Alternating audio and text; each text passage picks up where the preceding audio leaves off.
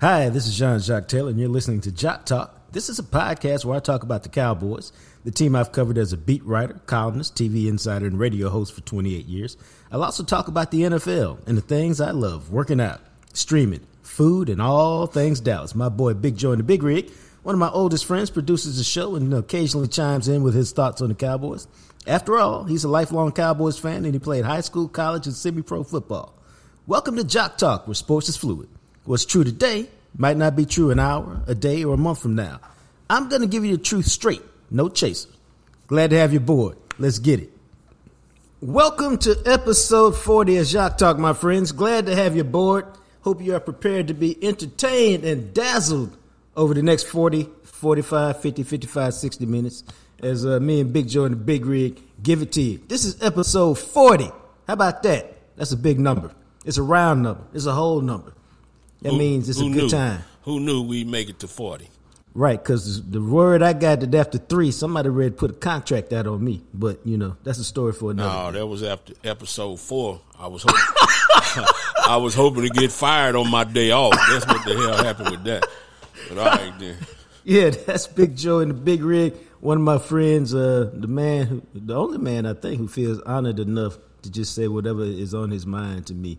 Straight, no chaser, all the time. So that's good. It's the Christmas season. It's the holiday season. I saw some Christmas lights last night in some neighborhoods when I was rolling around.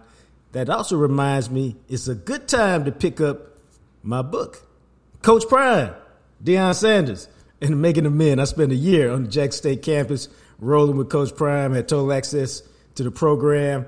And if you want to know what he's all about as a coach, my book will tell you. If you want to know what he's all about as a man, as a father, book will tell you that too. So it's wherever you buy your books, Barnes & Noble, Walmart, Target, anywhere you get them. Audible, the audio book is fire. Corey Jackson did a phenomenal job, but it's available and, enjoy it. It's a good read. It's a great read. And not just because I read it. I wrote it. I also read it. This is also time to tell you my Twitter account got deleted. That's a long story that we're going to tell you one day when I get to the bottom of it. I got the FBI working on it. Delete it. Gone. So if you think you followed me, you don't. So hit me up at JJT Journalist. I am Jean-Jacques Taylor. And, you know, we always like to tell you, if you've been involved in an accident, and not just a car accident, it could be an 18-wheeler, it could be, at a construction site, it could be some medical malpractice. If somebody has hurt you and it's not your fault, what you need to do, what you must do is pick up the phone and call 972-934-8900. Now, you should already have that number in your phone so you don't have to go looking for it. Greening Law. What you do is you call them up. You say, hey, here's what happened to me. Here's my deal. Here's my situation. What do you think? And if they bring you on as a client, and that happened just the other day, one of our listeners called Greening Law, laid out their details. Greening Law brought them aboard. Let me tell you, it's a great day for you. And here's why. Robert Greening and the Green Team walk you through the process. Because when you start an insurance fight, man, it's long, it's tedious, it's drawn out, it's complicated. It can be messy.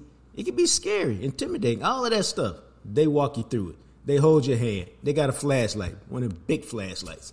And they say, hey, let's walk straight. Hey, hold tight. Let everything go by. Hey, take a right, take a left, stand still. It's all good. They walk you through that process. You need a doctor? They can find you one. You need a specialist? They can find you that too. Why? 2 reasons. Rest, renewal. They want you to chill out. They want you to relax. They want you to get back to how you used to be before you were hurt in this accident. That's what they specialize in. And they take care of everything so you can focus on rest and renewal. Get your mind right, get your body right, you'll be back right. Now, I always like to tell y'all, they don't get paid unless you get paid. That's a big deal. They don't get paid unless you get paid. So you never have to wonder whether you're at the top of their priority list. You are. You never have to wonder if they're fighting hard for you. They are. You never wonder just where you fit into the whole big deal. You're number one because they don't get paid unless you get paid. It behooves them, as my mama used to say, to work for you, to do their best for you. And that's what they do. 972-934-8900. That's the number. If you're involved in an accident, it's not your fault. Give them a call. Now, we're going to start the show with my man, Clarence E. Hill Jr., The E stands for what, Joe? Every day he might be right. Everything he say gonna have a little heat on it. Ever ready to get down and argue. So all right, that's it. I like that last one. Yeah. So let's give Clarence a call. Check in on those Dallas Cowboys.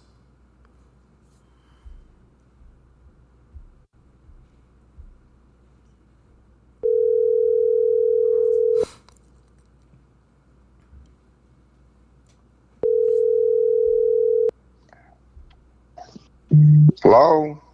What's up, Doc? What's happening? How y'all doing this morning? It's all good, man. You had your morning pee? Really? We're doing this? yeah, he gonna beat a dead horse, dog. He gonna. The people love it. This is Clarence E here. You love it. Well, I am the people, and the people. I am the people, and the people are me.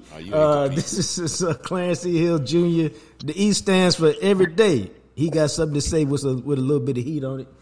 And he going to be ready to argue. He's brought to you each and every Friday by Smokey John's Barbecue, 1820 West Markenburg. Get you some. Hey, Doc, Mike McCarthy.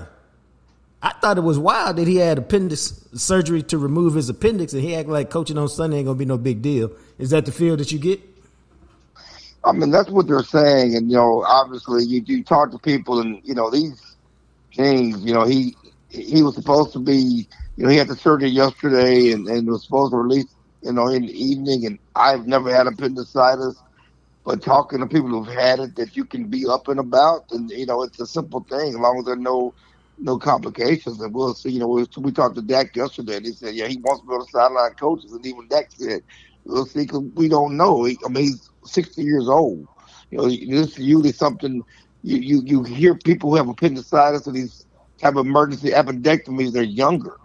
It's different when it's someone older. We'll see how his body reacts and all that other stuff. But the Cowboys are saying all the right things. He's saying all the right things. They expect him to coach on Sunday. And so we'll see.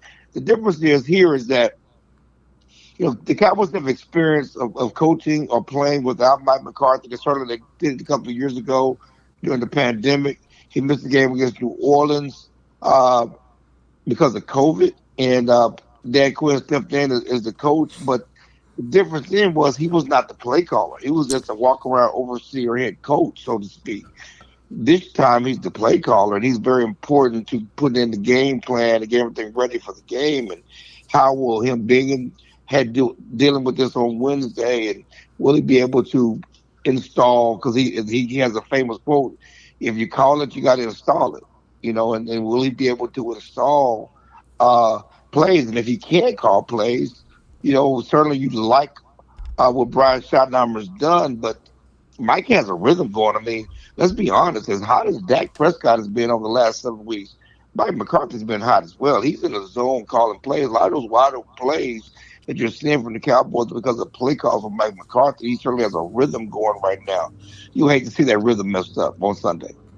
No, I think you're right on that. I think the interesting thing is you can have an appendectomy and have surgery if you. And I'm not even caught up in the age, because when you were saying that, I'm like, you call him 60. Oh, dog, I'm closer to 60 than I am 50, and some of us on this call are even closer to 60 than I am.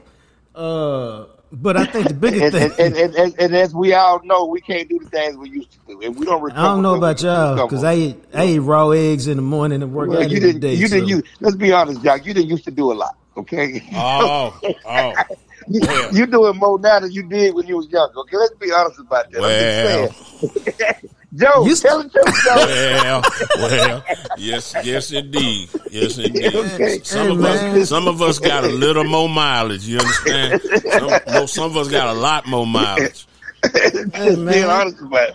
We're gonna keep it real. Then we're gonna keep it real. So I know you feeling good about your workouts right now. I'm just saying we're gonna keep it real. Yeah, man. I'm just saying. I already drunk my 6 egg whites this morning. Okay. And ran my 10 mile. So man, I know people that work out. I know that people work out all the time. They still can't do what they used to do. Okay. So back to Mike McCarthy.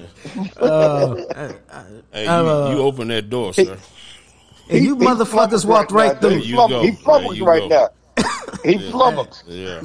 I ain't flummoxed. I'm good. My question was, because Deion set the standard coaching from a motorized wheelchair.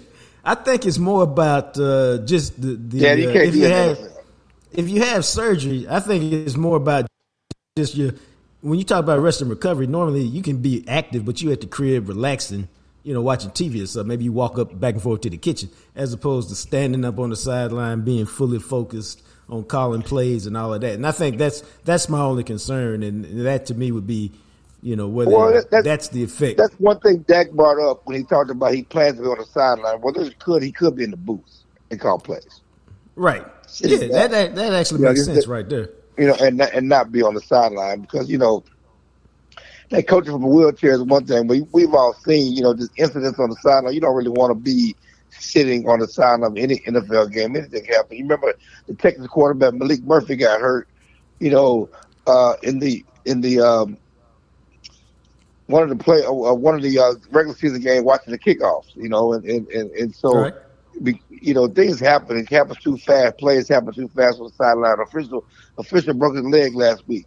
Somebody running to the sideline. So you just don't want to be in a wheelchair or in a chair or in a stool on the sideline during the game. So if he can't stand up for 3 hours, and we don't know, there's a good chance he could be in the press box sitting down calling plays. Now that would make sense to me, and that would be a smart move. How do you see the game? They just played a month ago. Philadelphia won 28-23. Dallas had the ball at the 6-yard line, 2 minutes left with an opportunity to win it. How do you see this one playing out?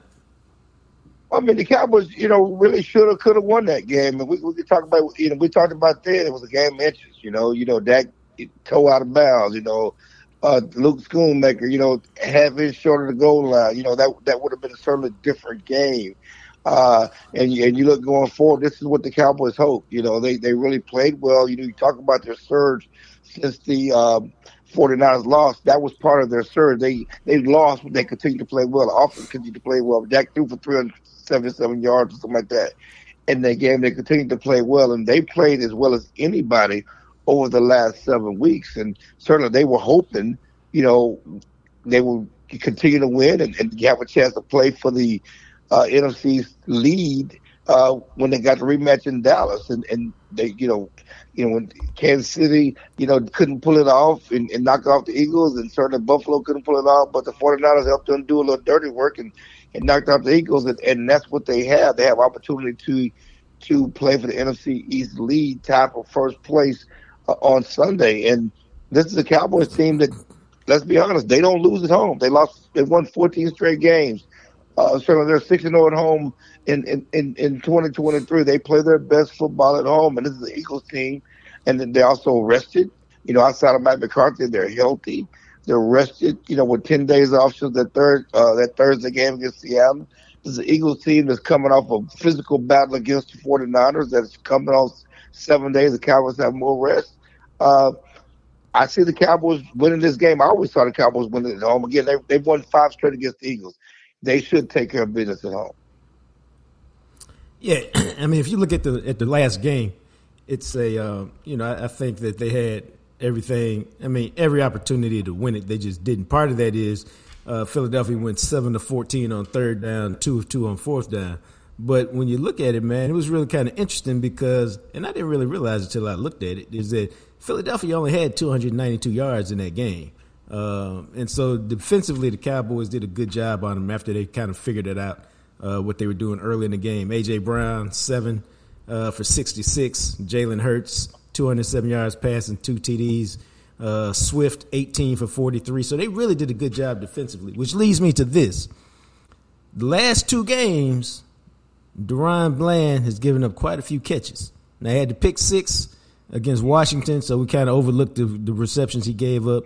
He did have a pick against Seattle, but he got roasted on the regular. I'm going to go way back with you in the way back time machine because somebody made me think about this yesterday. I remember a season. It seemed like it was 97, 98, 99. Mario Edwards had a great first 10 games of the season. And we were like, oh, maybe he's found himself, former Florida State cornerback. And Dan Marino lit him up on Turkey Day. and the rest of the league lit him up the rest of the season. He was gone like a year later. And I'm not saying that about DeRon Bland, but I'm saying have teams kind of figured out how to attack him, and what will Philadelphia do to try to take advantage of him this week? Well, I think the dirty little secret is I think teams have attacked him all season. I don't think any team has shied away from the Cowboys secondary. He just made plays. One thing I've liked about DeRon Bland, what I talked about, the Cowboys have had cornerbacks who've given up plays, but they never got their lick back. Right. Okay. DeRon Bland gets his lick back. Okay, you're gonna beat him, but he's gonna win something too. And that's what you loved about the Seattle game is that. Yeah, he gave up some plays. Certainly the Cowboys, it's good when you have a defensive player of the year in your back pocket. They switched Gilmore, on DK Metcalf, and lo and behold, DeRon Bland got a lick back in the second half. He got his pick. He's not going to shy away. He's going to continue to play and make plays on the ball, and that's all you can hope for. That he's going to get it. He's going to continue to compete and get his lick back, and that's what he did. That's what he did against Washington. That's what he did against Seattle. He's going to get it. He's going to still be there. And you make a mistake, he's going to make you pay for that mistake. And that's what again, what the Cowboys cornerbacks in the past didn't do before Trevon Diggs and DeRon Bland showed up. They would cover people. They couldn't catch a cold. They dropped picks. They let people catch the ball all over them. They'd be right in place, and Cheeto Woozy, he'd be right in place, and boy, just catch the ball. He never got his hands up. Byron Jones, you loved he could cover. He never caught a pick in his life in his career in Dallas. These guys get the ball. They take the ball away. So I think it's different than that. And certainly, if you go back, I know you looked at the numbers, but it's the Eagles' offense. When they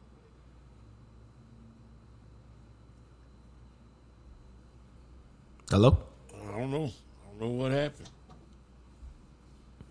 Let's see if we can give him a call back. All right.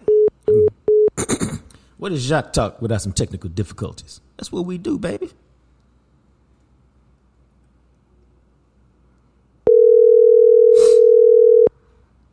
Either that or he ain't pay his phone bill.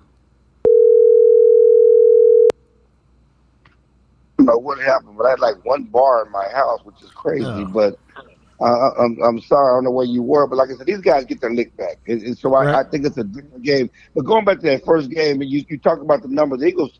If you look at the fourth quarter late in that game, they played conservatively because they had the lead, so they didn't really put the ball in the air much late in the game. So right. That's also played a role in some of those numbers. But one thing that you got to understand is that one thing I've said. Eagles were 10-1, and certainly they're 10-2, but they have not been playing good. It's hard to say that a 10-1 team is not playing well, and I always felt that their time was coming because they've been behind like 4 straight games. They finally won at the end. You gave credit for winning at the end, but you can't watch the Eagles all season and say they were playing as well as they were playing a year ago when they opened 10-1. This is not the same team, and so they were living on borrowed time. It's hard to say that about a 10-1 team, but they were living on borrowed time, and they crashed hard against the 49ers. You watch the team. This is certainly there's certainly something amiss about the offense. Jalen Hurts is not running like he did. He's not playing as well as he did a year ago. Certainly he's injured. The running game is not what it was. That defense is one of the worst pass defenses in the league. And, Dak lit them up. Everybody lighted them up. So, this is a game that the Cowboys should and can win. And that's an interesting point because they should win, to me, because everything is in their favor.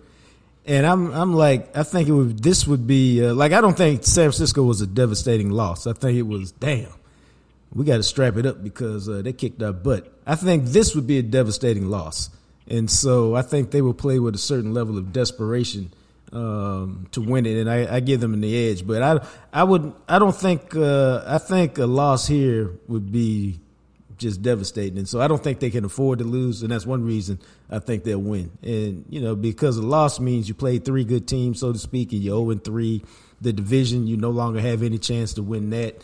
And you're at the crib, so your 14-game winning streak is gone. I just think there would be so many negatives to a loss that will help them win because they'll play with a certain level of desperation. Yeah, they should. And then we go back to the 2007 Giants, who lost twice to the Cowboys in the regular season. And they beat their butt in the playoff. and won the and went on to win the Super Bowl. But I hear you. I mean, if you want to sell that kind of hope, I ain't mad at you. You can sell it. Hope. I mean, you can sell that hope. Well, the Eagles got to go to Mexico or something, right? Is that when they went to Cabo or whatever? Tony Romo there. Yeah. That's when the Cowboys. Yeah. When the Cowboys with the Cowboys. Yeah, I don't think Eagles going to Cabo. Yeah. The flight ain't the same. But no, I hear you. I do think that from a confidence going to playoffs in a row, you put so much into this and so much. I think there's so much talk about the Cowboys not being able to overcome these type of challenges that it will be a huge setback. But again, it's a long season. They got so much to go. They know, just like Dak said, even if they win this game, they know they probably have to play them again. They might have to meet them again to get where they want to go. So this is another step in the journey. You know, let's be honest. Because people made a lot of grandiose. I can't even get what to say, but they made a lot of statements about the loss to the 49ers. I remember back when somebody wrote that Dak was a fraud. I don't know who that. Yeah. A lot of people wrote that after the 49ers game. You wrote that. And that he was a fraud. You wrote that. Yeah. We're gonna have to go to the videotape. Yeah. I mean, that he was a fraud. You said yeah. The Dak apologist wrote he was a fraud. No, I wrote that you can't write a check your butt can't cash. Don't talk about that trash. I saw the word FRAUD. No, I never did. You sound flummoxed. You sound flummoxed. No, yeah, you do. I am flummoxed because I don't remember writing that. Yeah, I did write a hard column that the Cowboys, you can't talk that trash. Right. And not back it up, and so it exposes you, and it does. Well, one of your better lines was, "Who am I going to believe, you or my lying eyes?" Exactly. Yeah, I need to go back and see the video. I read everything. Yes, I remember all. Yeah. And listen, and I will talk about. But yes, everybody did make we made generalizations about the Cowboys after that 49ers game, and they changed the way they were playing. But let's be honest. And Dak acknowledged that they changed the way they played offense after that game. He changed how you approached running and playing court position after that game. Yep. So as Jack will say, sports is fluid. So at that point, we did make those statements, and those statements were true at that time. But they made changes. They improved. Dak is playing. No quarterback is playing better than Dak Prescott right now. No player is playing better than Dak Prescott right now over the last 7 weeks. Just the numbers scream it out. And this offense is hot. And so this team is playing as well as anybody right now. They've changed their ways, but again, no doubt, this is another step in their journey. They need to overcome the Eagles, and again, they beat the Eagles. So the thing is, though, they beat the Eagles they won the last 5 straight against the Eagles. It's not the same hurdle as the 49ers because the Cowboys have not beaten the 49ers the last 3 years. They've beaten the Eagles. They got success against the Eagles. They know they can beat the Eagles. They've done that. But again, as we all know, it don't matter what they do in the regular season, what they're going to do in the playoffs. Roger that. Speaking of Dak, where is he in the MVP race in your mind? Again, I think he should be number one. There's no question about that. We love Tyreek Hill and what he's done, but you cannot compare what a receiver does play in and play out to what a quarterback does. And so it's a nice story what they're doing down in Miami and what Tyreek Hill is doing. They do have a nice award for him and even Chris McCaffrey. It's called the Offensive Player of the Year. He should win the Offensive Player. It's like when the Rams won, they gave Kurt Warner the MVP and they gave Marshall Faulk the Offensive Player of the Year. There's a nice award for him. He should get that. As far as playing quarterback position, and I talked about it 2 weeks ago, and I said that we don't really have to pump up that.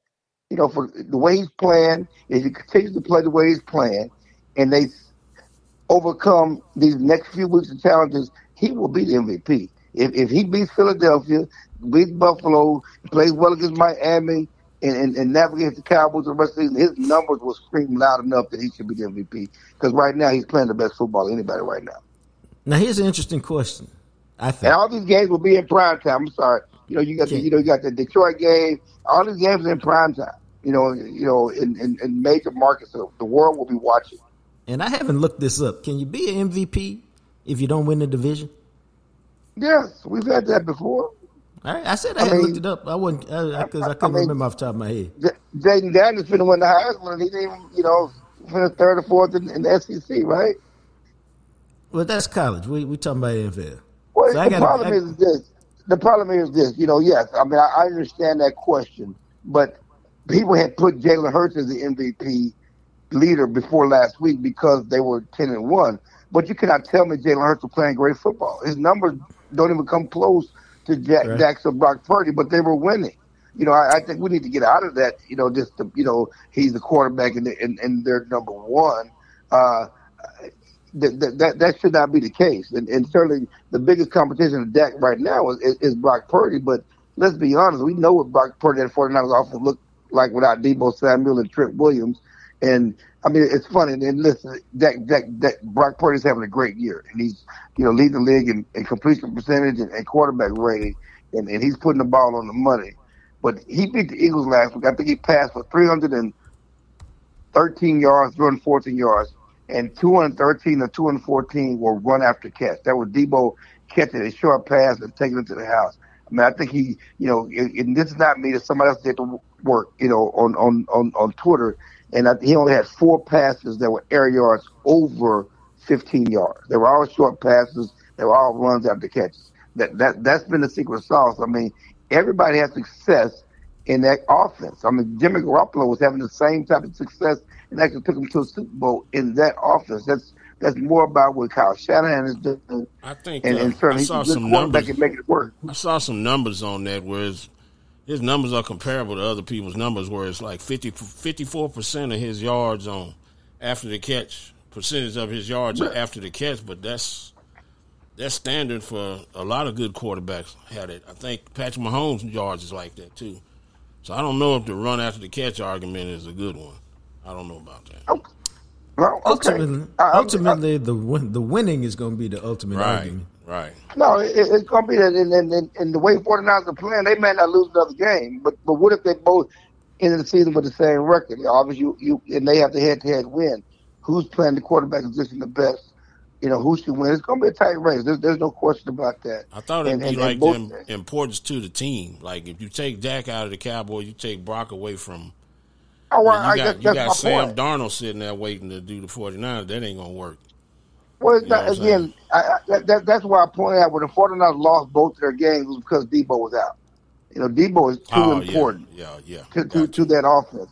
Deebo was out, Trent Williams was out. He's too important to that offense when they lost both those games. I think that does more for the Cowboys to win than he does. That's my only point. Very valid. Yes, sir. I looked up some numbers while we were talking just to give you some perspective. And I knew it, but I didn't know the numbers were like this. I looked up Cheeto Awuzie, Byron Jones, and Brandon Carr, just because we like Brandon Carr. Those 3 gentlemen combined for 17 interceptions in 265 games. Your boy Diggs has got 18 in 47 games. And Bland has got 13 and 29. They got 31 picks in 76 games. And those other 3 who started for most of, like I said, 6 picks in 82 games for Cheeto, 4 in 103 for Byron Jones, only 2 of those in Dallas, and Carr 7 for 80 in the 5 years he was in Dallas. And so you can see, again, 17 and 265, that's a lot of playmakers added to your Dallas Cowboys. How many Carr have in 5 years? 7. 7 in 5 years. How many did Byron Jones have in his career in Dallas? No, he had 2 in Dallas. Exactly. And one of those was a Hail Mary at the end of the first half. Right, and he was the first round pick. I mean, like I said, these guys get their lick back. That's what they get their lick back. And so again, it's hard playing quarterback in the league. You're going to get beat. You're going to give us plays, but get your lick back. And these guys get their lick back. Yeah. College football playoff. You like this? You like the way it went down? I mean, I ain't talking about just Texas. I'm talking about No, I know what you're talking about. You're talking about Florida State, and I think it's tough. And life ain't fair. A Florida State team that goes 13-0 or whatever their record is, and wins the ACC, they should be in. I never liked the fact that they went to 4. I always thought they should have went to 12. It made no sense. When they go for 2, make it a real playoff, and even 12 is not a real playoff when you got the smaller classifications, doing, first round, second round, doing real playoffs. It never made any sense. It was always driven by the bowls and somehow trying to keep the bowls effective and making them happy and all this other stuff. It was always going to be someone unhappy with the situation, and it's unfair. But let's be honest with the eyeball test. I think it has a lot to do with what happened with TCU last year. They don't want a TCU blowout in the championship game. And yes, Florida State is undefeated, and on paper they should be in. But we all know from the eye test that a Florida State team without their quarterback is not the same team against these, it's not the same matchup and could get blown out. And you don't want that. It's about having the best teams, and they're on paper undefeated, but you cannot tell me if you were asking who are the 4 best teams, you will pick Florida State with a backup quarterback. Yeah, but see, I think that's such a flawed argument because, and I understand it all, but if we just talk about just this year, you could look at those games and you could be like, well, where is Florida State coming in at? They're coming in at the number 4 seed.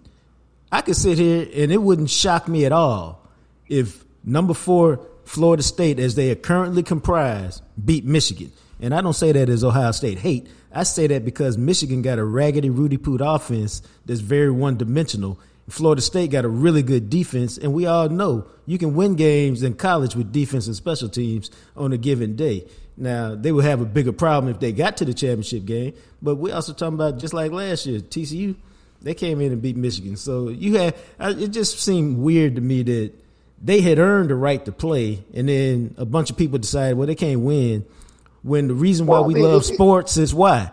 There's always a game where somebody goes, well, there is no way in hell they can win that game. And they go out and win it. We see it all the time. It ain't even no surprise. Well, let's also add the money factor in. Okay. Well, yeah. That's why it's bullshit. You brought up TCU, but TCU got the door blown off from the championship game. Well, you don't want that to happen. Secondly, the college football player would rather piss off, and ESPN, because they're in charge as well, would rather piss off the ACC than the SEC. And they should just change it to it's the College Football Invitational. Yeah. No, for real, because I mean, Ohio State got blown out in the championship game multiple times. And I'm sad to report that. But we keep getting there. But we're trying to get the best eyes and want the best ratings, and they're trying to set this up for Texas Alabama championship game. So that's the other thing. We can all see that shit. I mean, I mean that's exactly what they're trying to do. That would be ratings. That'd be a premier to SEC. Texas going to SEC next year. They'll be talking about that forever. That's the ESPN college football. That's their storyline that they want to. That's what they want. No, so yeah. Now that I got that off my chest again this week, how you feel about your Longhorns in Washington? Because that's going to be a hell of a game, I think. I think it's going to be a great game. I think it's going to be a high-scoring game. But I would tell you that Penix's last 5 games is not like his first 6 games, and their defense is god awful, and so it's going to be a high-scoring game. I just don't know if they can contain Texas' scoring, but it's going to be a high-scoring game, and I think Texas has a better defense. I think we should be able to overcome Washington. Texas got a better defense because of what? Oh, I was waiting for this. What makes Texas defense better than Washington defense? I mean, the numbers make it better. I mean, you just look it up. I mean, we ain't got our debate. Texas secondary is garbage. It's not garbage. And Kansas State coach. If Kansas State coach kicked the field goal, they walk right back down there in overtime, beat Texas.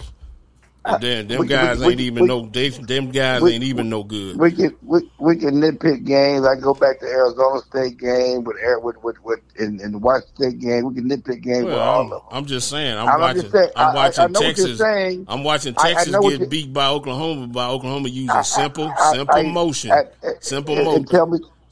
I know you like watching football and you break down tape. Have you watched Washington's defense? Yeah. I mean, you watch. What I'm saying is, you watch Texas more than Washington because of locality. Roger that. Let's be honest about that. That's all I'm saying. You watch Texas more than Washington because of locality, and I respect that. But I'm just saying the numbers suggest that the Washington defense is god awful.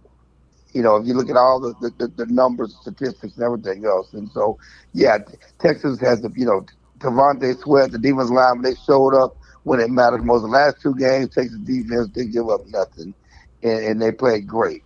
And the offense, is on another level.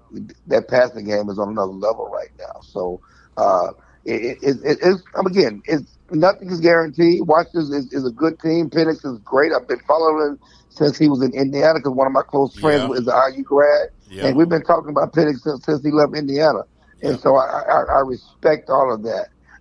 Again, I said it's going to be a high-scoring game. I think Texas should overcome them, but I wouldn't be surprised either way.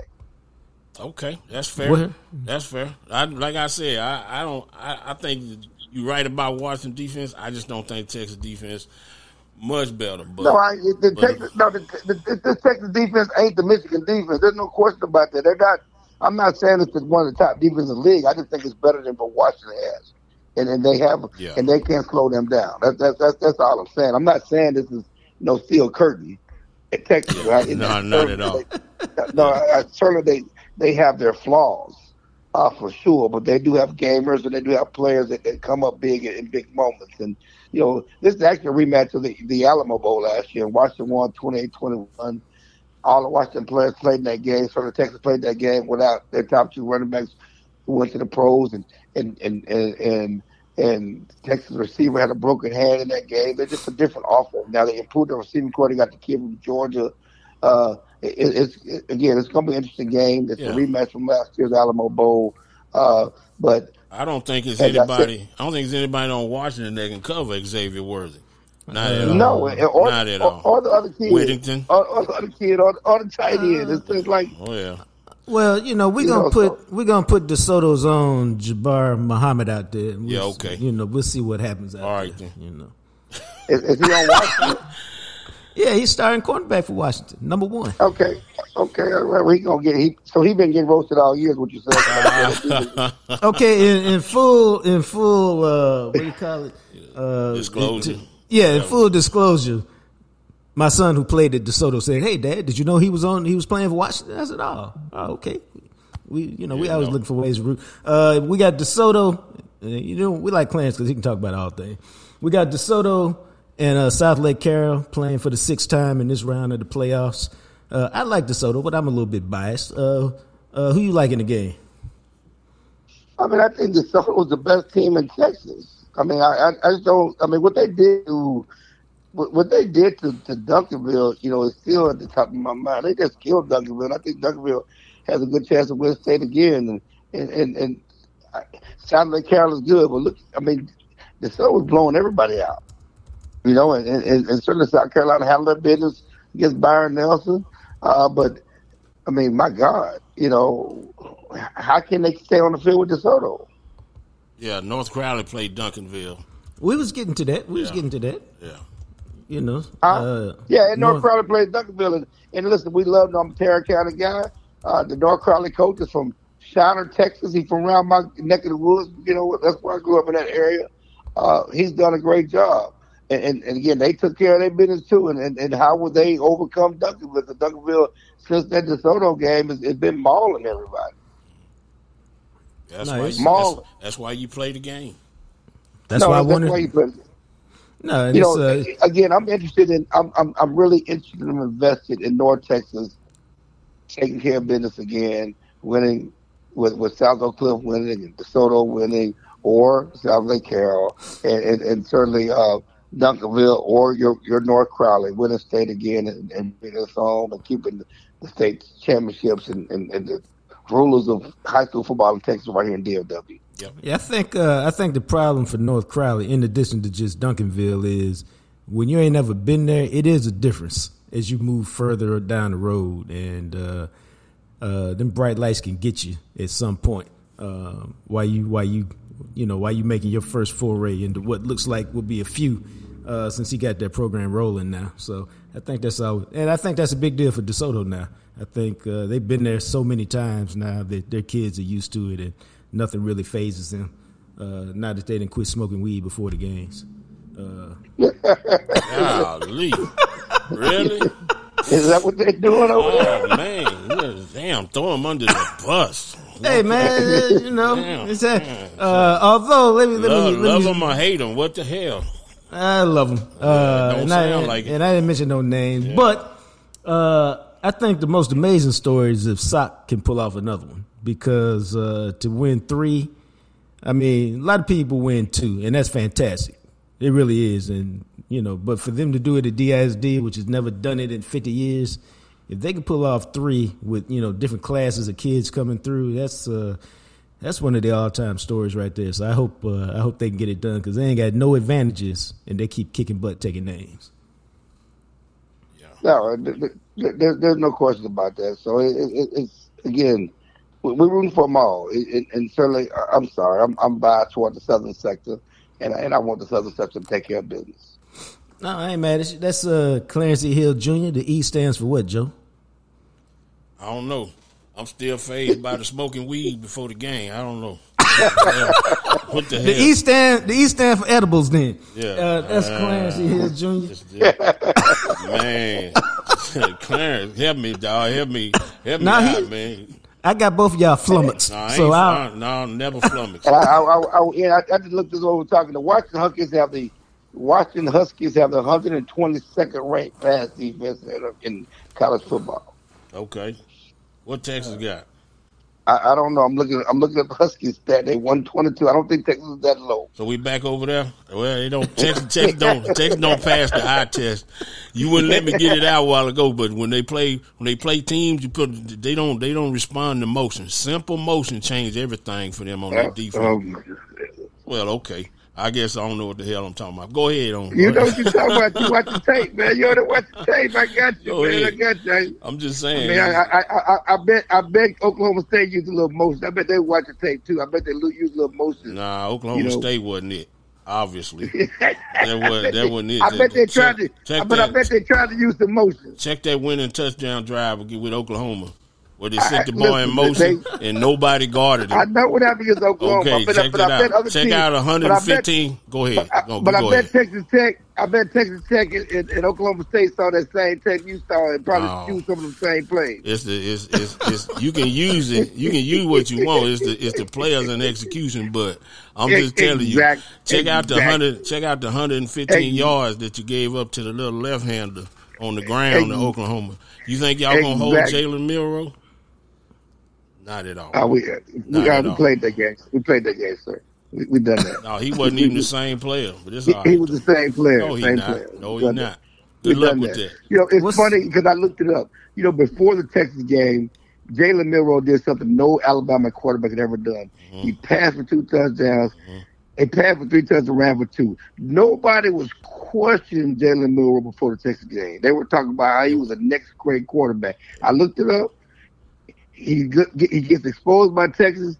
They bench him. He come back the next week, and he started doing the same thing he did before the Texas game. He started doing the same thing he did before the Texas game. The only blip on his season was the Texas game. For a guy and that way, he got better. Before the Texas game, they blew out somebody 50-something to nothing, and he had 3 touchdown passes, 2 touchdown running. Looked like the next whatever, and nobody questioned him. No, you should question Alabama's secondary against Texas. It wasn't Jalen Milroe. It was that Alabama secondary that y'all kept busting their ass. It wasn't Jalen. So for a guy who railed against the narrative, you railing, you creating a narrative that he was Milroe. No, I didn't bring up Milroe. No, I'm saying it wasn't. You brought up Milroe. It wasn't Milroe that Texas that cost them the game. It was the secondary that broke down time and time again. That Texas tore them up. I don't disagree with that, but you talked about what Milroe's going to do, and I'm just trying to tell you that it was Alabama's coaches who used that game to bench Milroe the next week, though. It wasn't just me. Understandable. Okay, it was Alabama coaches who used that game to bench Milroe the next week. Mm-hmm. Okay, so they also judged Milroe in that game, not just me. They also said something wrong with Milroe in that game. Well, what was wrong with the secondary? It was the secondary that lost the game. It wasn't Milroe. Again, I'm just telling you what Alabama coaches did. I know what they did. Offensive coordinator, quarterback coach, head coach. That's what they did. And they reinserted them. Exactly. You know what? This ain't a podcast. This is a phone call. This is a good conversation. I'm sitting here listening like, oh, they didn't just forgot about your boy while they up here solving all the word problems about Texas. We trying to save you from you. That's what we trying to do. But go ahead. Oh, okay. All right. I appreciate y'all.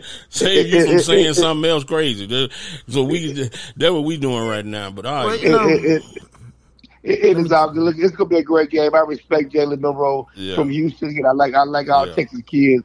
And so again, I want to see Alabama in the championship game. The nation wants to see Texas, Alabama. ESPN wants to see Texas, Alabama in Houston, Texas, baby. Yeah. That I don't know. I'm gonna leave that alone right there. Yeah. All right, man. I had to pull.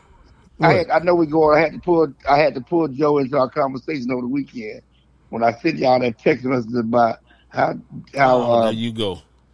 How Hurts was being disrespected. That's why I had to call him and explain why our other friend Kevin Watkins was all off base and messed up. No. What I was trying to say was y'all need to keep me out y'all bullshit. That's what I was trying to say. You can leave me out that group text. Next time y'all texting, I'm honored. I appreciate it, but you can leave me on the side of that. That's what I'm saying. Yeah. Me and Joe had a side conversation about that conversation. So yeah. All right. Appreciate you. Yes, sir. Always good talking to you, man. All right, man. That's Clarence E. Hill Jr. The E stands for he took everybody time today. But Smokey John's got a hell of a spot for it. Smokey John's Barbecue gives us Clarence E. Hill Jr. each and every Friday on JacquesTalk podcast. Go by Smokey John's. It's 1820 West Mockingbird. You know what? I had somebody big name in the media, Newey Scruggs, came up to me yesterday and said, I hear about Smokey John's all the time. You know anything about that? And my response to him was, thanks for listening to the podcast, bro. Appreciate you. And Newey's one of my boys. But as I had to tell him, I said, do I know anything about Smokey John's? I said, dog. Brent and Juan, who owns Smokey John's, those are my guys. I said, dog, we got to roll by there and get the Jam Session Bowl. I said, my partner on the podcast, Joe, I've been trying to get him one for weeks, and we just can't seem to work it out. But you meet me downtown, so you just come by the crib. We'll just shoot over there real quick and make it happen. I said, man, to come with a mac and cheese base, because I described the whole thing to him, or a mashed potato base. And then, dog, you get 2 out of 5 smoked meats. I said, I usually rock with the brisket and the sausage. I said, a friend of mine who won't ever meet me down here so he can get one, he really thinks the brisket would be the best combination. Then they put everything you find on a loaded baked potato, dog. He said, like what? I said, everything, whether it's bacon bits or chives or cheese, sour cream, but all of that stuff, dog. And then, man, that sauce, you either drench it with it or you drizzle it with it, and then it comes out like that, bro. I said, it's a hearty meal, man. It's enough for 2. I said, you and your daughter could kill it. I said, you and your other daughter, who's the athlete, she come down here, the 3 of y'all could kill it. But anyway, that's Smokey John's Barbecue. And then I said, hey, Doc, what you know about the rub? He said, I went by the rub and got some of the rub. Put it on chicken all the time. It's delicious. Well, if y'all want to be like Newey, you can go to SmokeyJohns.com, click on Marketplace, get the rub or the sauce delivered to your crib in just a couple of days. That would be fantastic. You can also find the rub at H-E-B in Frisco for show. But Smokey John's Barbecue, it is to live for. It is put something in your mouth and make yourself feel good. How about that? But that's Smokey John's Barbecue. They bring us Clarence E. Hill Jr. each and every Friday. Now let's move quickly since Clarence took all our time, dog. let's go to who wins and why, because we covered some of this in the game. But I'm curious, man, when you talk about the Cowboys game, I don't say this often, but I'm really kind of serious. Do you see this as a must-win? Yeah, I do. I see this as a must-win because if they don't win, I think it'll do something to the morale of the team. Them guys riding high right now, and a big win over the Eagles, man. That's gonna skyrocket their confidence. Well, it's interesting. Like, I don't think they're not confident. Well, I mean, they know what they've been doing. They know better than us what they're capable of. They know what they've been doing. They know they've been playing a lot of teams that now have a losing record. Right. They know that this chance right here, if it's ever been a statement game, you know, that's what is that cliche, statement game. This is a statement game. This says, hey, you know, I think they confident to a certain point. Hey, they beating who they supposed to beat now. Right. So let's whoop the Eagles, and we'll see how much it affect the Eagles when they got mollywopped by San Francisco. You know, how do they come back? See, that's a statement game for them. It's going to be a good game this weekend, but I think it'll mean a lot to the Cowboys because, man, it'll kill the narrative that they chokers, that they can't beat nobody that's worth a damn. That they can't. They only beat up on bad teams at home. Yeah, it's as I outlined with Clarence, there's a lot of reasons why the Cowboys should win this one. They're playing at home where they're terrific. The turf is fast. All those advantages. They've had extra days off against to prepare for this team. So every advantage they could want. And even the little stuff like, San Francisco, the week after teams play San Francisco, the Cowboys are the only team to beat them in the last couple, is the only team to win the week after in the last couple of weeks. Mm-hmm. I mean, the last couple of years. And so all those advantages point to Dallas. Now, I do think it's a big deal, this McCarthy appendectomy. Now, if he can call plays for the booth, I think that's a win because, then you're insulated. You might not have as much fatigue because you're sitting down. You can get yourself a Dr. Pepper whenever you want one. How about that? And so I think that might work out okay. And my whole thing was, Mike McCarthy plays with a certain amount of aggressiveness. And it's not to say that Schottenheimer won't, but you don't know. And so I think that'd be cool if he's up there. Terrence Steele. I don't think it matters as much whether Mike called the plays. I think it matters whether he installed. I mean, conventional wisdom say it's better if he call it. But if he can't, as long as he put the offense in, I think Schottenheimer and Dak will take care of the rest. When we in the military, we used to call that the commander's intent. If you know the commander's intent, you can pull the mission off without him. And I think that's probably what they capable of doing. Mike don't necessarily have to call it, long as it's his stuff they running. That's just how I look at it. That's interesting. And I say that because that's interesting because the commander's intent might be to go for it on 4th and 1 from the 48. Yeah. But those are clutch decisions right there. But I'm talking about just running the offense. Yeah, the decision-making process, yeah, okay. Well, let me be clear because I think that's the issue. The issue is not to call another plays. Okay, that's what I thought you were talking about. Because Schottenheimer been a play caller before. Right. And with Dak, okay, hey, dog, this is kind of what I want to do, blase, blase. It's the decision-making. Yeah. Calling timeouts, when to go for it on 4th down. Like, is this the time for the kill because I sense it, or is this the time to go for it because they trying to take the game over and we need to stop their momentum by going for it on 4th and 2 with our 47. Gotcha. It's all those things that you worry about. Terrence Steele, you feel good about him at right tackle because he got dug up the last time these teams played? No, I don't feel good about it. They got to make adjustments to it. Because last time it was anybody, he was for the taking for anybody who lined up against him, and it depends on how much rest he's had, depending on how good that leg feel. Because sometimes you can get the you can get their leg back a little bit. You can get Right. back to you can get back to 60, 70%. And sometimes you just stay at 50 and you play off that. So it depends on where he is, because he's all hands right now. He can't slide, none of that stuff. So do you adjust your play calling to that, or do you call the same stuff and hope he can improvise some kind of way? Because last time it was no chance for Dak to drop back. Everybody was carving him up. 55, 7, 94 was Reddick, Graham, and the other guy. They was carving him up. They just lined up over there. Anybody lined up over there got him. Yeah. So I don't know. We'll see. Hopefully he's a lot healthier, and technique-wise, when you get hurt, you change your technique. Right. So hopefully, he realized, all right, I need to work on my technique. I need to change my stance, whatever I need to do to be able to block these guys. So, hopefully, I don't know. What do you think? You think he ready? How does he look? I think he's played a lot better the last 3 games because you haven't heard him.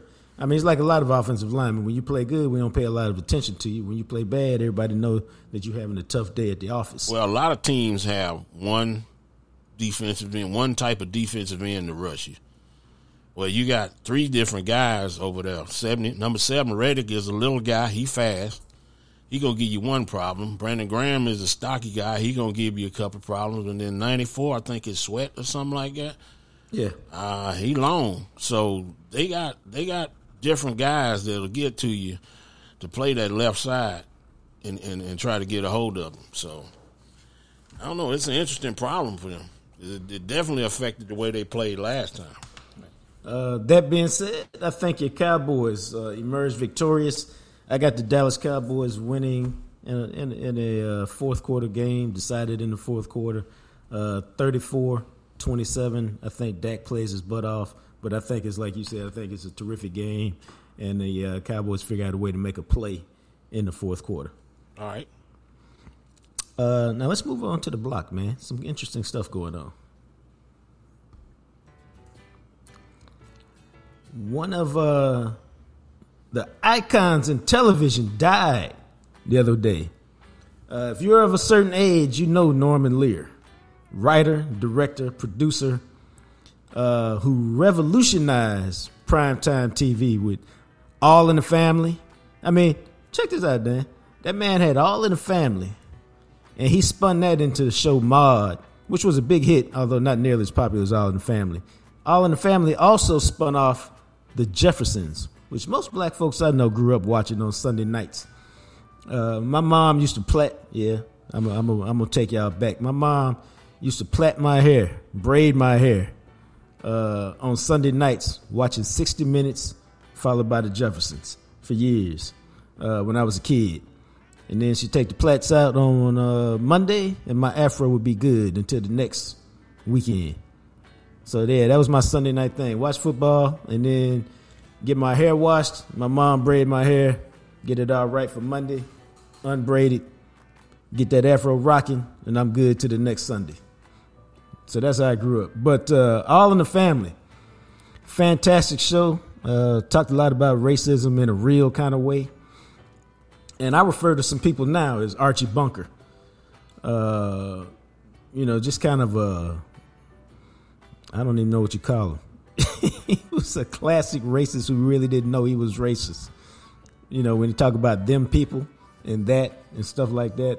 But the Jeffersons was great because they showed, black people being, successful without, doing drugs in the business world. And so that was great. George Jefferson was a black man with attitude, which I loved. And, he also created Good Times, man, which is a show a lot of us grew up watching. And so I felt a certain way for a minute when I found he died. I mean, he's 101, so he had a hell of a life. But I still felt a certain way. You had any thoughts on that? Yeah, it's a couple of things. There's some controversial stuff going on, talking about who really wrote that stuff that Norman Lear did. But, I remember all those shows. And who don't? I mean, who don't remember Walona? or Thelma. Thelma still look good. I don't know what you're talking about. I watched the little Archie Bunker. Archie Bunker was good. What's the the son-in-law on Archie Bunker. Oh yeah, he a big time. He's a director, producer, director. Yeah, he turned into producer, director. Rob Reiner. Rob Reiner. Yep. Yeah, I mean he's done. He was a decent actor, but he's a superstar as a producer and director. Roger that. He was up there with. I would say he would be in the Ron Howard category. Yeah. Just Ron may have been. Ron was probably more well known as an actor because of Andy Griffin and Happy Days. But Rob Reiner is that dude, man. When it comes to producing movies and stuff. Yeah, Archie Bunker was funny. Yeah, as a kid, you don't get half the jokes that he's saying, and and we were so young, it was we didn't know he was being racist till somebody told us, hey, he's being racist. You know what I'm saying? He was talking so much noise. It was like, what? Wait a minute. What is he saying? I think you're right. I think the beauty of the show is that he was racist. Mm-hmm. And I guess we should spell it out for people who are not of that age. Okay, he was your classic racist, all right, but because he grew up, the show was set in the 70s, and at that time he probably in the 60s. So he grew up in Jim Crow and all that stuff. So it wouldn't surprise you that he was a racist. But we talk all the time about showing the humanity of kind of bad people. Mm-hmm. And so they showed you a lot of Archie's humanity. His wife, who Edith. He used to refer to as Edith as a dingbat. Yeah. Now think about that. You actively always refer to your wife as a dingbat, like she dumb. And she was kind of his humanity because she would point out a lot of the bad things he did in kind of a loving way. And then you had his kids. His daughter, who was married to this guy, and they were both these real liberal, they was hippies, forward-thinking people. So you got the daddy who the racist, and his daughter is this liberal, married to this uber liberal, and so you have all the dynamics of that going on. And then the show is in the 70s, so the civil rights movement is still in its infancy. So all these issues are really at the surface. Even though he's writing shows about him, and it's a sitcom, situation comedy. So all of that was kind of cool, especially as you look back at it now. Well, Carroll O'Connor was a really good actor. Dude. And he ended up doing In the Heat of the Night TV series, which was pretty good. What's funny is that show, people grew up with him, and he was probably typecast as Archie Bunker because it was such an iconic role that, In the Heat of the Night allowed him to show, even though he was a well-respected actor, just show a different side of him and a completely different kind of character. Mm-hmm. And, just showed his range and kind of his genius as an actor. Oh, yeah, most definitely. No, so it was, Norman Lear, dead, 101, certainly left a legacy of TV. And Good Times was my show, man. All the characters were great. We all say from time to time, damn. Yeah, John Amos is still kicking, I think. Oh, John Amos had like he's back being popular again. He came back alive in terms of popularity when Coming to America came out, I think. But John Amos was a really important factor because basically, and so was Esther Rolle, who played Florida Evans on Good Times, because she was like, I'm not going to be a single parent. You want me to have this role? Give me a husband who's in the house. Because why? You want to go against these stereotypes. Yeah. And so they had a strong black man, John Amos, as the husband, the dad, and he was so strong. Oh, they had Black Hercules. What they had, that dude was stacked, man. Yeah. Oh, Junior. He really had to holler because just looking at him, knowing he could, man. Hey, John Amos was, like I said, he was jacked for them. Those times. He was a pretty jacked dude. No, he was, and he ended up getting written off the show, killed in a trucking accident in Mississippi, which we all remember, because he was like, "You turning it? I'm not cooning for you. You want my characters to coon. You want my sons to act a certain way, and that's not how we would do it in a family led by me on this kind of show." I thought he had a contract dispute because of Jimmy Walker. Well, that was part of the reason. Is that they wanted Jimmy to do certain things, and he was like, "No, I'm not down with that." Now, what's funny is, literally, I just saw a show about this before Norman Lear died a couple days ago. And so it's all kind of fresh. But it was good times. Great show, man. Great show. They dealt with a lot of issues there. And it was, Norman Lear, man, really contributed quite a bit. And on that note, man, let's move quickly into Whispers from the Star. That news you can't see, hear, read, get anywhere but the JacquesTalk podcast, baby. Okay, now check this out. It's been a minute because I've been trying to gather for y'all. And it's been a minute because, sometimes you can't quite get the one-on-one conversations you want in today's locker room. So I've gathered a few things. I got enough for today, and I got enough for next week already, too. So we good. So I'm going to break it down to you a little bit like this. Let's start with this. Let's start with the question one Big Joe in the Big Rig has had for several weeks. And yesterday, I talked to the man in question for a minute, and I got all the answers. And here it is. Kevontae Turpin, does your body feel any different this year than it did last year? And you know what that man told me? That man told me, no. He said, yeah, my body feel good, but I'm an athlete. I'm a baller. My body gonna always be good. I'm always gonna be able to go out and do athletically whatever is asked of me, whatever is required. And at that moment, I said, dawg, but you played all them back-to-back seasons. You really the body wasn't a problem? And because I was probing, because that's what I do. That's why I am that dude. And then he looked at me and said, nah, I promise you, the body was not the problem. I was, however, mentally fatigued. And my brain wouldn't work all the time. I said, oh. And then I said, and y'all know how I do it. I was like, okay, if your brain don't work all the time because you're mentally fatigued, how does that show up? What does that really mean? He said, oh, you dozing off in meetings. You can't get you busting assignments. You're not running the plays right all the time with the consistency that you need to have. And he said, and that's what leads to non-consistent playing time because you're not consistent in practice, and it's all because I was mentally tired. But they understood that even if I didn't. He said, so I met with Mike McCarthy after the season. We had our exit interview, and Mike McCarthy told me, spend the offseason getting some rest. Rest your body, rest your mind. We're going to work you into the offense next year. We're going to get you some plays. We're going to put a package together for you, and we're going to see what you can do. So get your mind right, get your body right, and come in at training camp ready to have a package of plays and be a contributor to the offense, not just a special teams guy. And he told me that was great for him because why? He knew he could do special teams. He said, I knew I could make a career in special teams. He said, but I wanted to be a receiver. I just don't want to be a returner. I want to be a receiver. And so this year he got 11 catches, 123 yards, 3 touchdowns. He's got 8 carries for 79 yards. He's being a productive offensive player in the limited opportunities that he gets, and that's okay because you don't need him all the time. You need him to say, oh, y'all slept on me this time, got me matched up against the wrong dude. Holla, I'm finna bust your ass. That's the kind of player he's become. And so that to answer Big Joe and the Big Red's question, Kevontae Turpin, his body is still good, but his mind a hell of a lot fresher than it's been the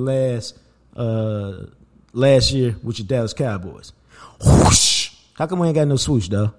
Because you just added that to the notes at the last minute. I didn't see that, but all right, man. You make your own swoosh. You drive me nuts. Yeah. You drive me nuts with that swoosh. But all right, then. Now, we can have a conversation because the man sent me about 30 swooshes and he got mad because I didn't hear the right swoosh. Oh, this one. No. This one. No. This swoosh right here. Wait. Go back to the third one. Go back to the fourth. You know what? That was the same one. I gave you the same swoosh 4 times, and you thought it was the different one. That man cussed me out about the swoosh. Yeah, it was like going to the eye doctor. Yeah. Clearer? Yes. Clearer? Clearer. 1 or 2.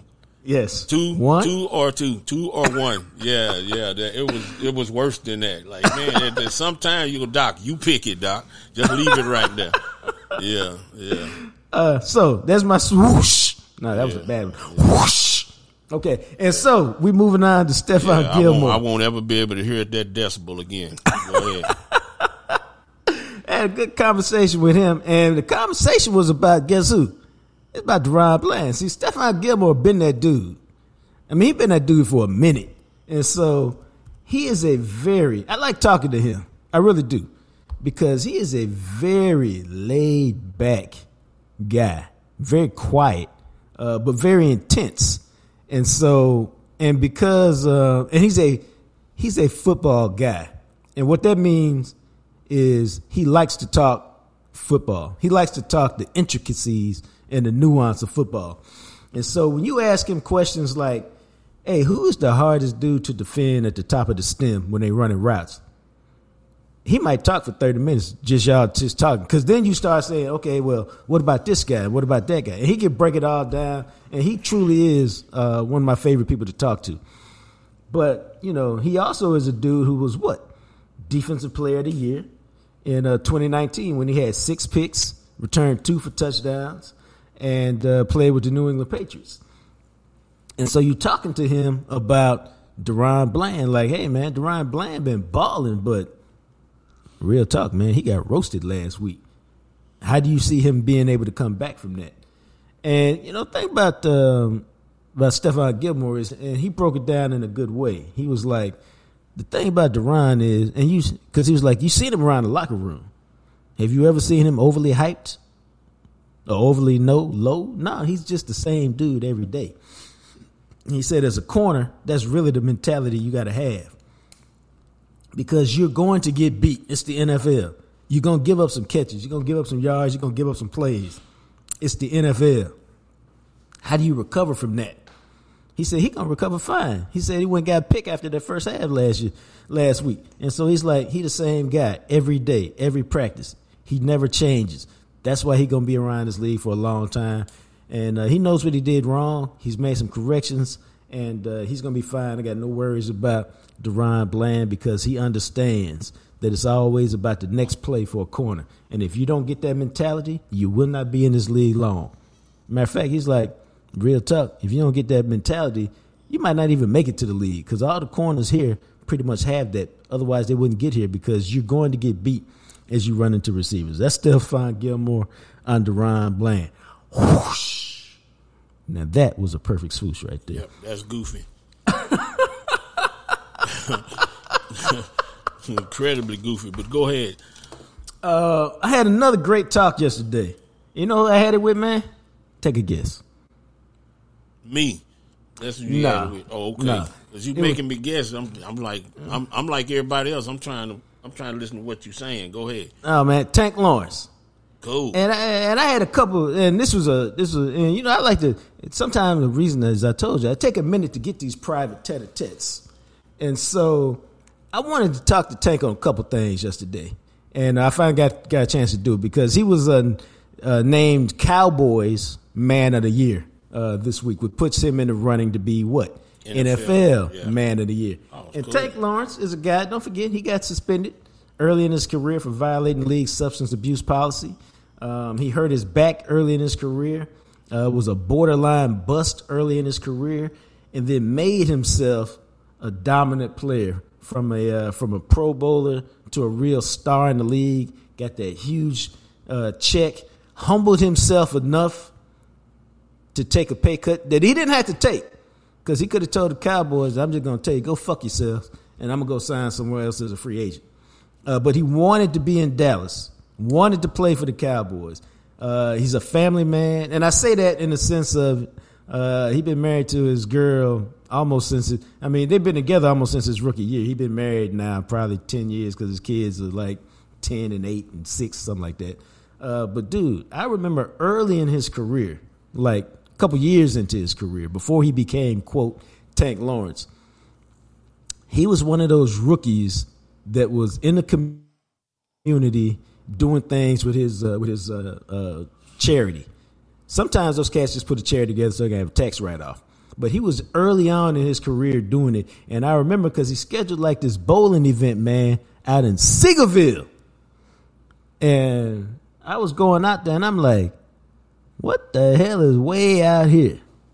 But that's where he wanted to go that first year. And so when we finished our conversation, I'll tell you about our conversation in a minute. I told him, and I try to do this with cats.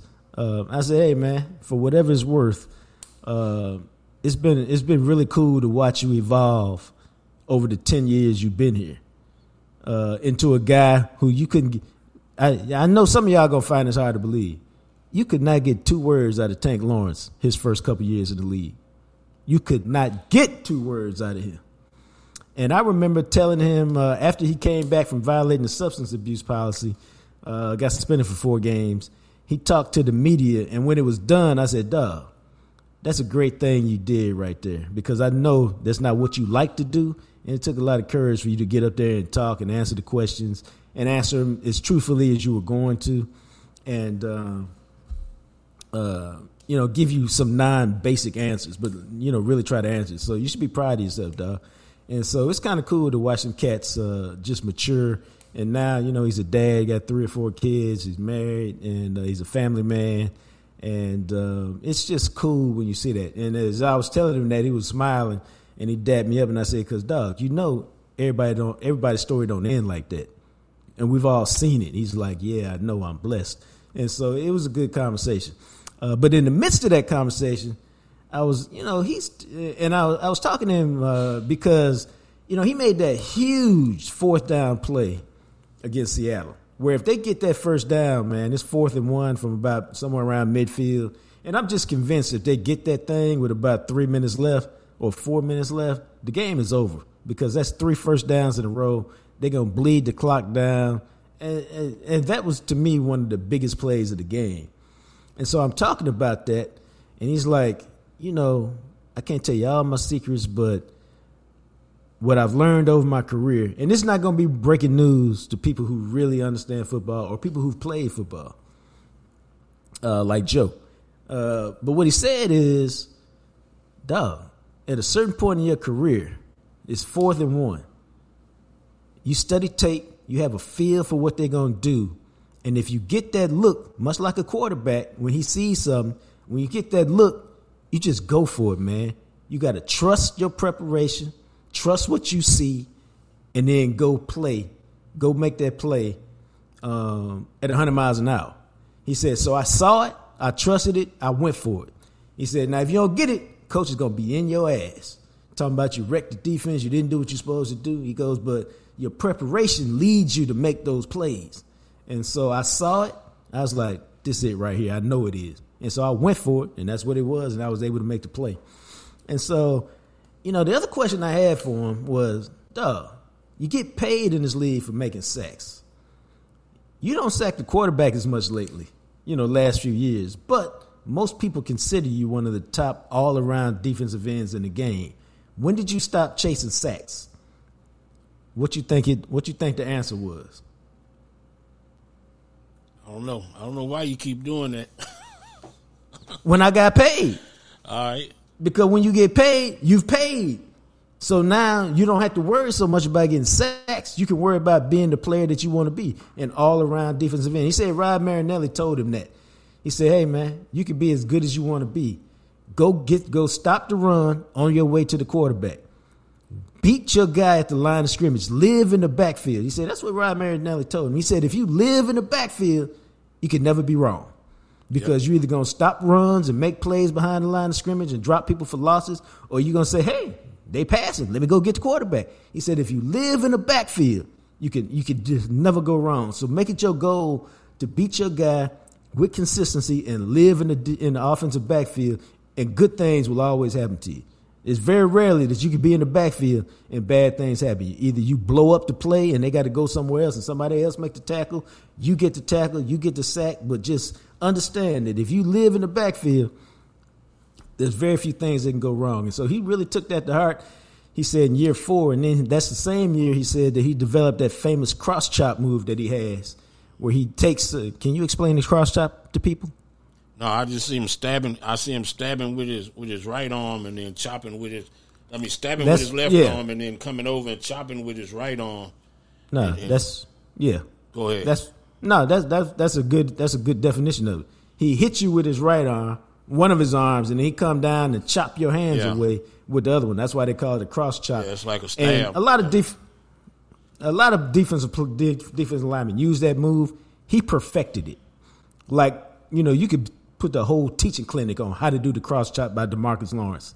And so that's what he does. That's what made him an elite player.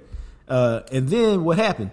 Offensive lineman, he stood up and showed me. He said it's like they took their hands away and started playing like their hands behind their back because I was going to chop their hands off. He said then it became, now you off balance, now I can use power.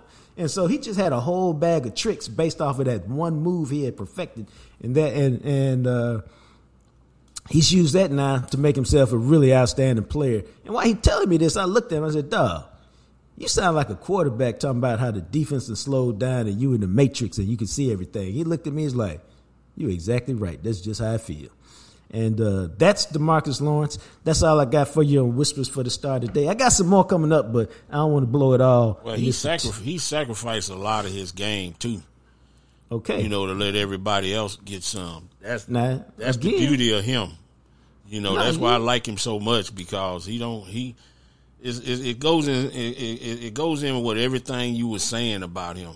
He sacrificed a lot of his game. He probably teach a lot. He sacrificed a lot where he line up. On passing downs, it ain't optimal for him to get a lot of sacks when he line up at defensive tackle. Yeah, but again, when you've been paid, you don't mind doing all those things. When you want to win. Because somebody asked him yesterday, right before our conversation started, about, "Hey man, you on your way to another Pro Bowl?" That man looked at him and said, "I could give a fuck about another Pro Bowl." Yeah. He said, "My kids done spent enough of my money at the Pro Bowl. I've been to 3 of them." Yeah. He said, "I'm trying to win. If it ain't the Super Bowl, I don't want to be bothered with it. I'm all about the Super Bowl. That's the only thing I care about. That's the only reason I'm playing." And I was like, "Well, go on with your bad self, dog." When I see him line up at defensive tackle on third down, I get excited because I know something good is coming. Something good is coming. That's just one of them things where you can loop Mike around. Michael can be lined up to the side of him. It don't matter. It's just good. It's crazy watching defense like that. Man, if people watch defense like they watch the offense, they see the Cowboys doing some magical stuff on third down. Yep. So that's DeMarcus Lawrence. That's Whispers from the Star. No swoosh. I hope y'all like my sound effects instead. Whoosh. Yeah. Don't forget to follow your boy. I am Jean-Jacques Taylor at JJT Journalist on Twitter. You can pick up my book, Coach Prime, Deion Sanders and the Making of Men, on Amazon.com, Walmart.com, BarnesandNoble.com. Wherever you get your books, it's available everywhere. The audio book is fire. Smokey John's Barbecue. Jam Session Bowl is always there waiting for you. And don't forget, we are always presented by Grinning Law. So, until we talk again, you guys be blessed.